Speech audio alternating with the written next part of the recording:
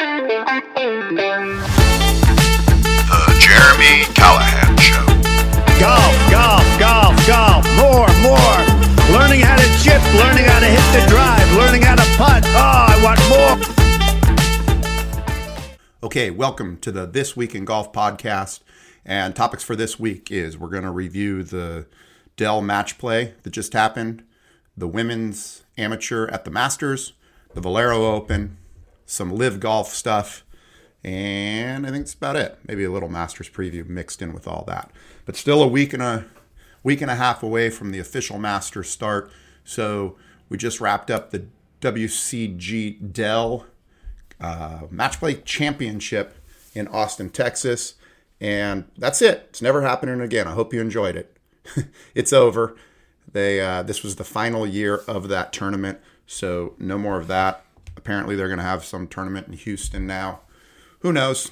More will follow on that, I guess, as the season goes on. But kind of in the end, what ended up happening, and oh, by the way, behind me, if you notice all the records that I have on the wall from all the hip-hop artists and rock bands I grew up with when I was a kid, I actually had an elimination tournament where I paired all the final 16 of the WCG Dell match play with a musician on my wall for the Battle of the Bands, I called it. Anyways, those videos are on the YouTube channel, so go ahead and check those out. And the winner was actually in the final. It was Cam Young and the Black Crows against Sam Burns and Bob Marley. So Sam Burns and Bob Marley took home the title in the first ever, I guess probably in last ever, Golf BPM Battle of the Bands. But yeah, so it was an exciting tournament. A little hard to watch because just of the format and the amount of commercials. But in the end, the final four was Sam Burns, Cam Young, Scotty Scheffler, and Rory McIlroy. So both Burns and Cam Young pulled off the upsets and knocked out Scheffler and Rory. And it ended up being Burns in the final. And he just ran away with it. Or Sam Burns did, that is. I think he was 5 up with 6 to go, or 6 up with 5 to go, whatever.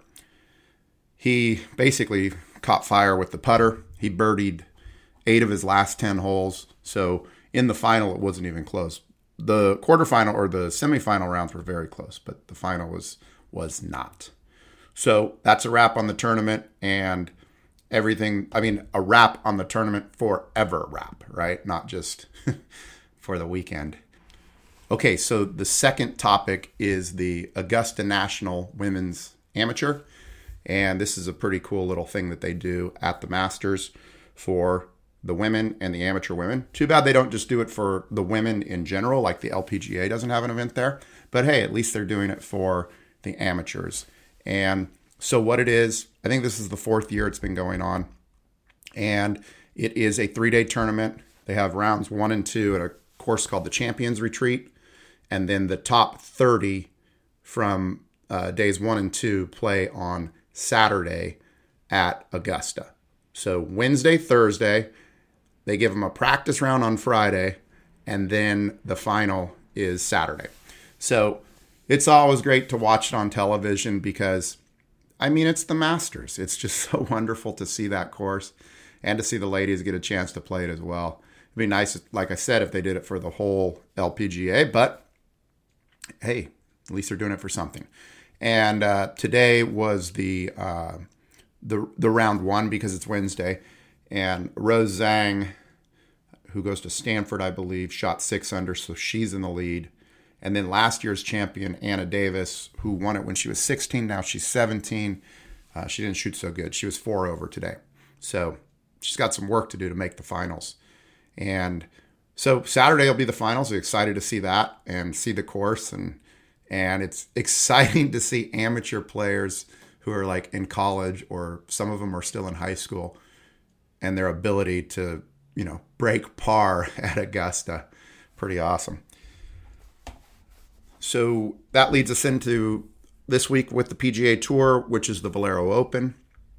And this is it. This is the final chance for anybody that might be on the fence to get into the Masters. If you win it, you're in.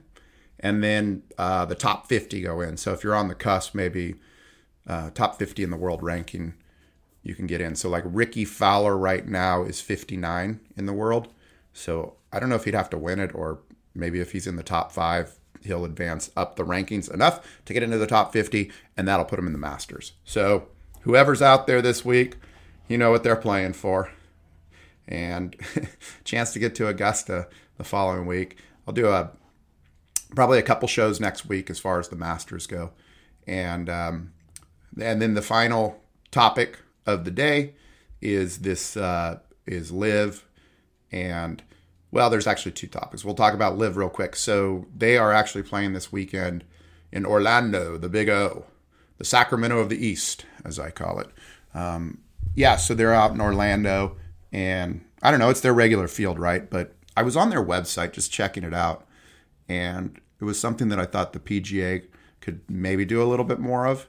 And that is these like ticket pricing options. So like a grounds pass is $40 a day, $39. By the way, these are the prices on the first day of the tournament. So, these are all probably higher on Saturday and Sunday. Ground pass is $39. Then they have, but what I like about it, and I wish I would like to see more at the PGA, and Riviera had this a little bit when I was there, is you could actually buy a ticket into a tent. Because most of the time you go to a tournament, all the tents are corporate sponsors. And so if you don't know somebody who's in the corporation, then you're not getting in the tent. And, you get around the 18th hole and you got a crappy viewing area because all the tents are built there. And then you look in the tents and there's no one in the tents. Half the tents are empty by the end of the day on Sunday. So it'd be nice if you could buy into those spots. LIV does this. The Birdie Shack, $169. The Gallery Club is $240.